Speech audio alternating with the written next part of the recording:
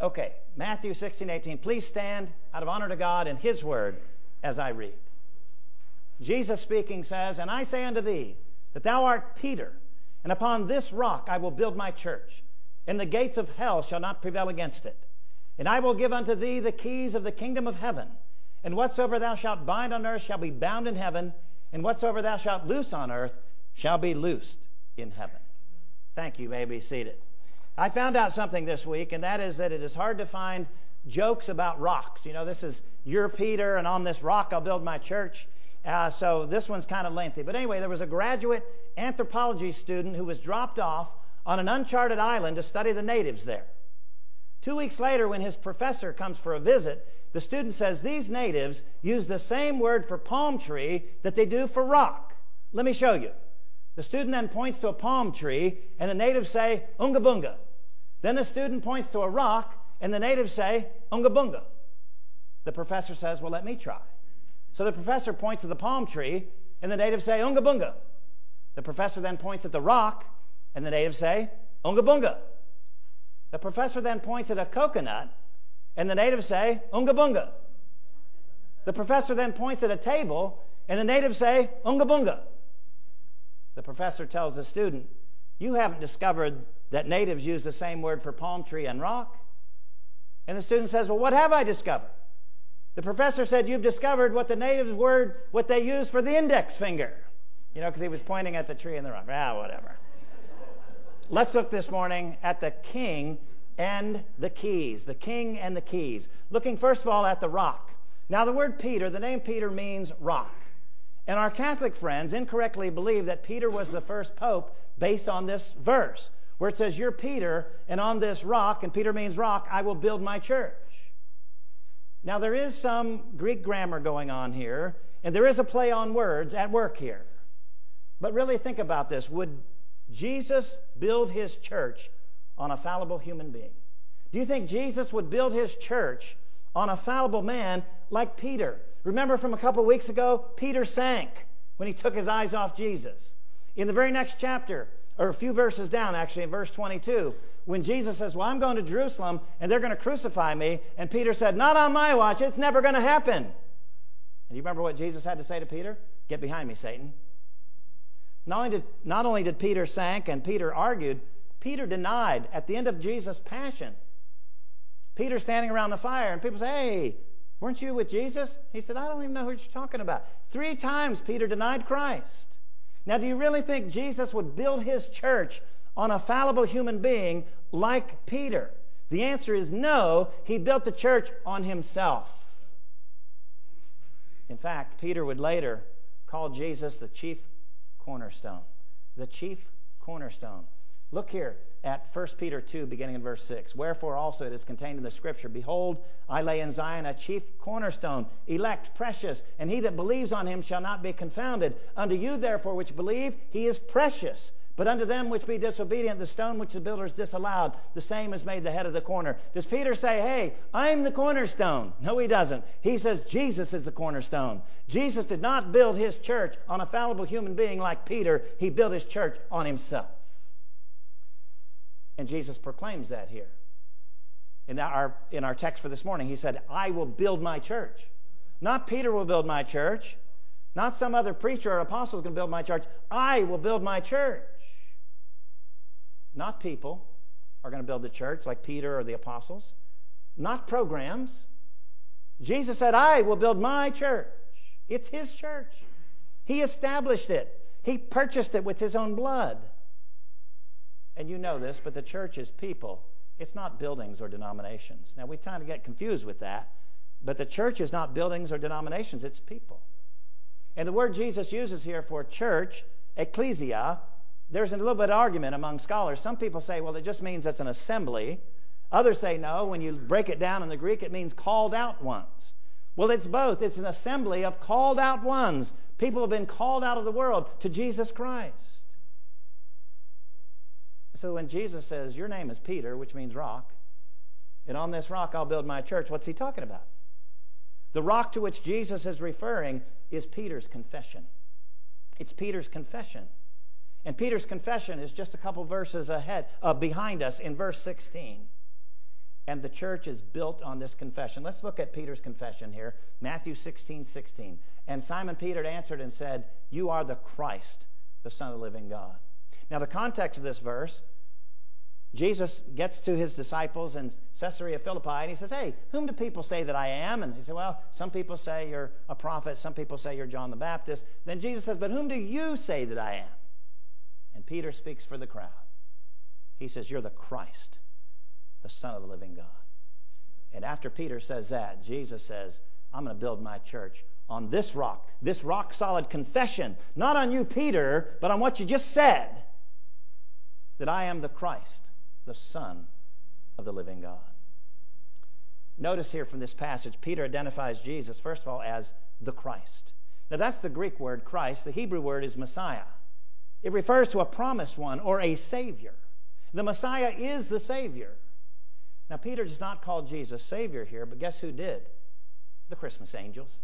When they announced the birth of Christ to the shepherds, in Luke chapter 2 and verse 11 it says, "For unto you is born this day in the city of David a Savior, which is Christ the Lord."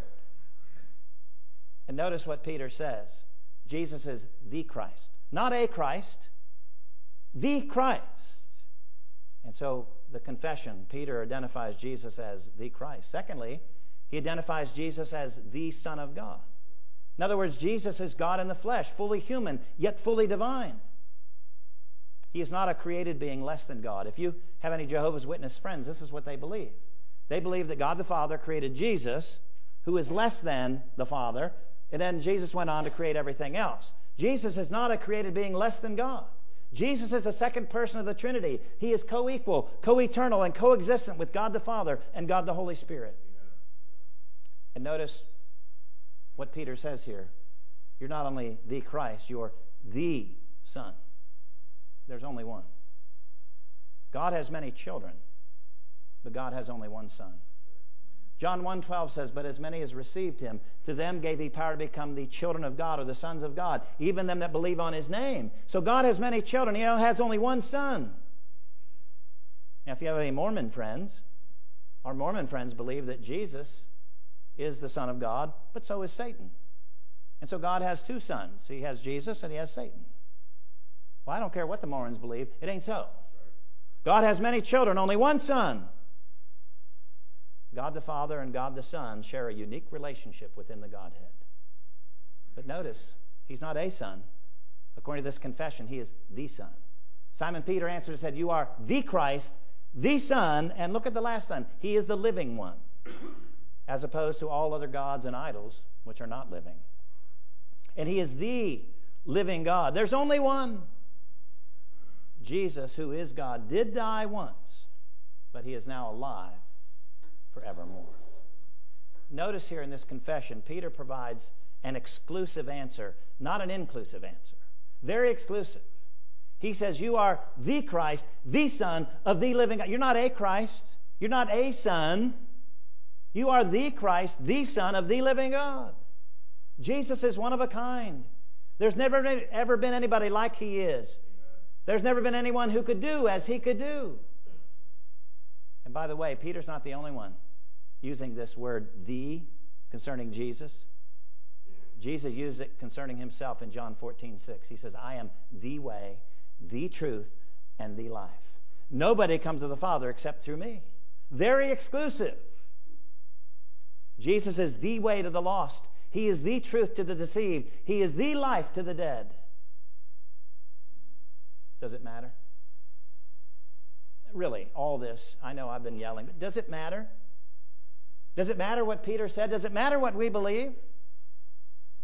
Your answer to Jesus' question, "Whom do you say that I am?" has eternal significance.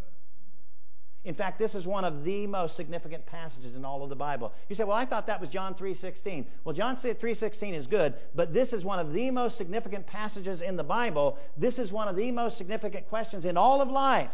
Whom do you say that Jesus is? Why is that significant?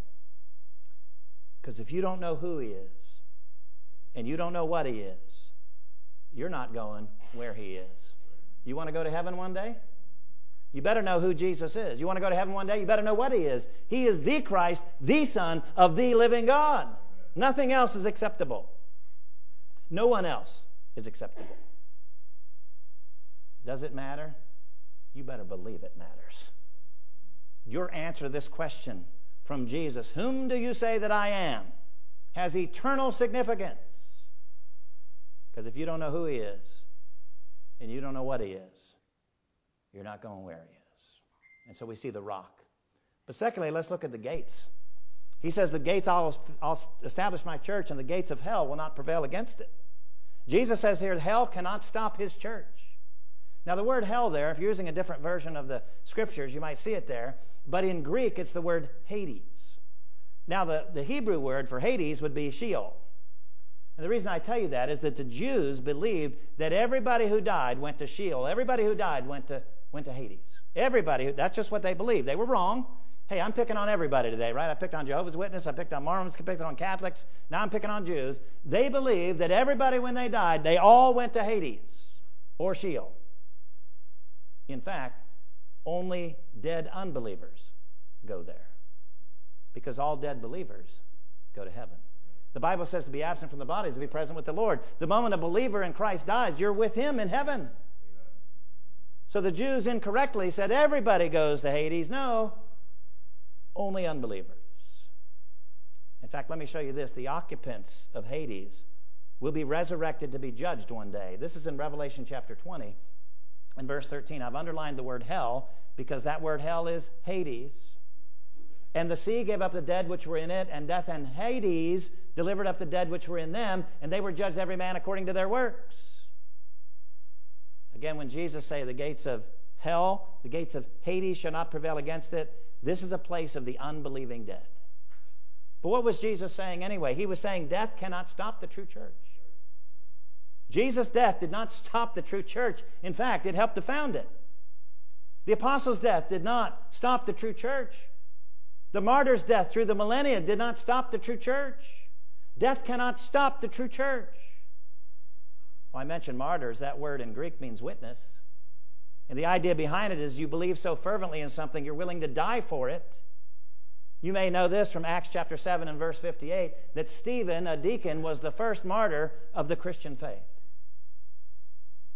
Jesus is letting us know the church will never die. And how could it?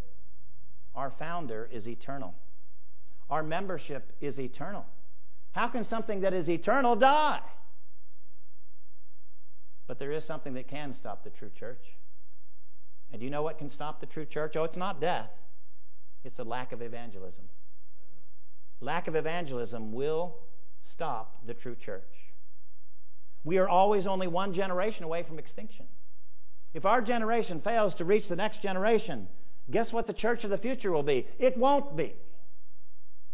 Death cannot stop the true church, but lack of evangelism will stop the new church, the true church. That's why here at First Baptist, children's programs like Sunday School, Awana, and Upward are so critical. These aren't just fun times. Oh, they're fun, but they're not just fun times. We are trying to reach the next generation because we're always only one generation away from extinction. And the one thing that will stop the true church is a lack of reaching the next generation. You see, the church's role is to send people to heaven's gates, not to hell's gates. The church's role is to send people to the gates of pearl, not to the gates of perishing. Jesus said, I will establish my church, and the gates of hell will not prevail against it. You know, when you think about gates, gates are put up to keep people in or to keep people out, right? Well, hell's gates do both. There is no exit from hell for unbelievers. When an unbeliever dies, that unbeliever goes from death to the lake of fire. And the Bible calls this lake of fire the second death in Revelation 20, verse 14. But while there is no exit from hell for unbelievers, there is no entrance to hell for believers. We go through death to eternal life in heaven. Amen. Again, I alluded to it earlier. Here's the verse, 2 Corinthians 5:8. We are confident, I say, and willing rather to be absent from the body and to be present with the Lord. When a believer in the Lord Jesus Christ dies, he goes through death to eternal life in heaven into the arms of his Lord and Savior, Jesus Christ.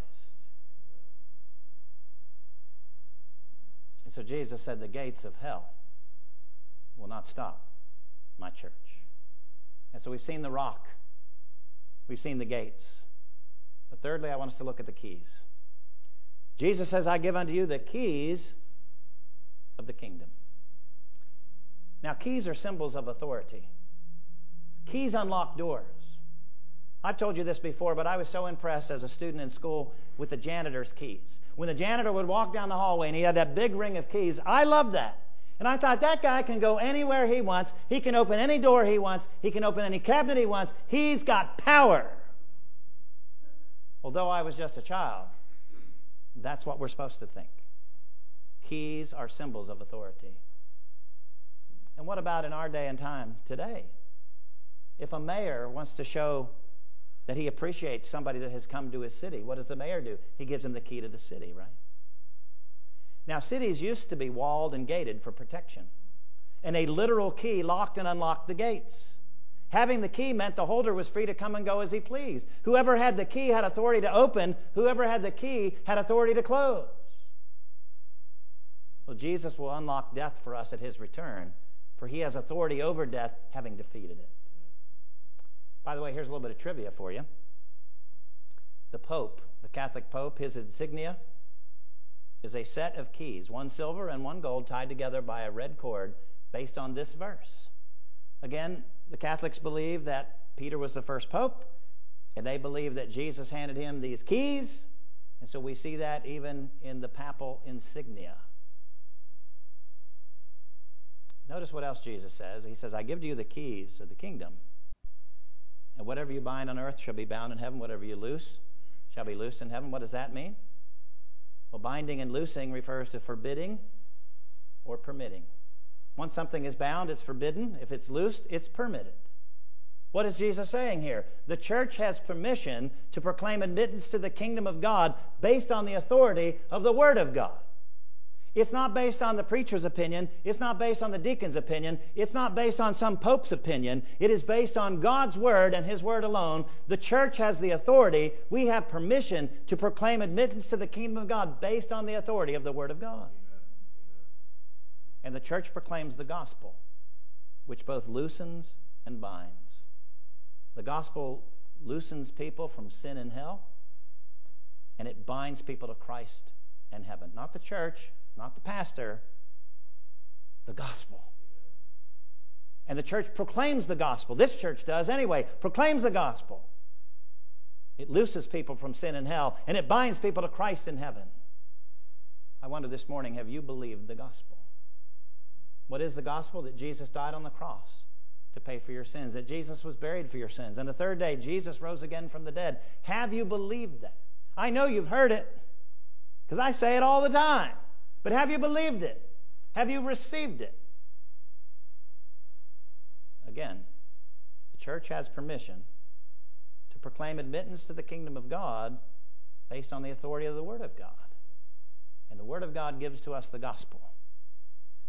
And the Bible says when you believe the gospel, Romans 1:16, Paul says, I'm not ashamed of the gospel of Jesus Christ, for it is the power of God unto salvation to everyone that believes.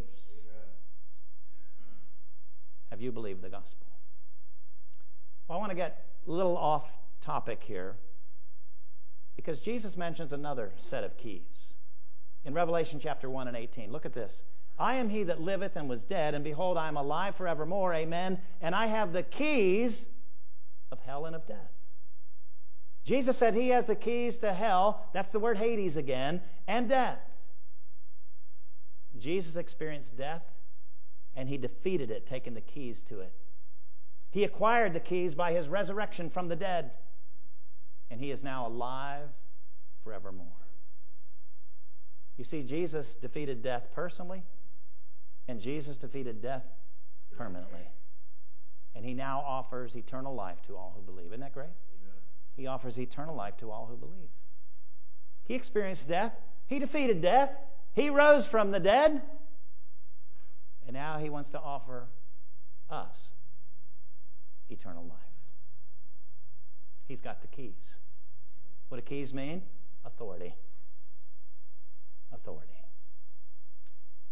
So in conclusion, I want to invite you to confess your faith in the one who holds the keys to death, and that's Jesus. I want to encourage you to believe in the only one who can keep you from the second death and grant you eternal life with Him in heaven. It's that simple. Confess your faith in the one who holds the keys to death. What did Peter do? He made a confession. You're the Christ, the Son of the living God. And Jesus said, I'm going to build my church on this confession. I encourage you to confess your faith in the one who holds the keys to death. Believe in the only one who can keep you from the second death and grant you eternal life with Him in heaven. So this morning we looked at the rock. What is the rock? Peter? Must be. Peter means rock. No. Peter's confession. You're the Christ, the Son of the living God. And Jesus said, yep, I'm building my church on that rock-solid confession. So we've seen the rock. Secondly, we looked at the gates of hell, the gates of death. Jesus said, not even death can stop my church. Oh, people through the millennia will die, but my church keeps going. Our founder is eternal. Our membership is eternal. How can something that's eternal die? And then we looked at the keys. Remember, keys are symbols of authority. And Jesus hands the keys off to the church. He says, now, you can proclaim who gets into heaven and who doesn't based only on the Word of God. Not your opinion, not what your preacher thinks, not what your denomination thinks, what I've already said in my Word. And then Jesus said, don't forget, I got the keys to death and hell. Oh, I died. I went there. And I came back. And I've got the keys. So where's your faith this morning? Is it in the church? Is it in the denomination? Is it in yourself, your good deeds? It better be in the Lord Jesus Christ. Learn from Peter's rock-solid confession. When Jesus says, well, who do you say that I am? He says, you are the Christ, the Son of the living God. And Jesus said, I'm building my church on that. Not you, Peter, on what you just said. Have you made that same confession? Is Jesus Christ your Savior? He can be. Right here, right now, by grace through faith. Just put your trust in Him. Believe that He is the Christ, the Son of the living God. And Christian, if you've already received Him, this is a message our world needs to hear. There is life beyond death. It's eternal life. And it's amazing in heaven. But remember, if you or they don't know who Jesus is and don't know what Jesus is, ain't going where Jesus is. You want to go to heaven? You need to believe, confessing with your mouth from your heart that Jesus is the Christ, the Son of the living God. Receive Him as your Savior. Receive eternal life right here, right now, today. And Christian, share this with others. They don't have to experience the second death. They don't have to go through death into the lake of fire. They can go through death into life eternal with their Lord and Savior, Jesus Christ. Amen. Let's pray. Father, we thank You for Your word. We thank You for this time of worship. And now it's time to make decisions. There may be people that need to receive Christ as Savior for the very first time. There may be those who want to join this church or be baptized. Lord, I don't know what You're doing in this congregation today, but we obviously offer You liberty to do whatever You want to do. And so, Father, we pray for those who need to receive Christ as Savior. Give them grace and faith right here, right now to believe. And for those of us who are believers, we've got a message to share that this world needs to hear. We're all going to die. But we don't have to die the second death. We can live with You forever in heaven. Give us courage to share that. And we thank You in Jesus' name.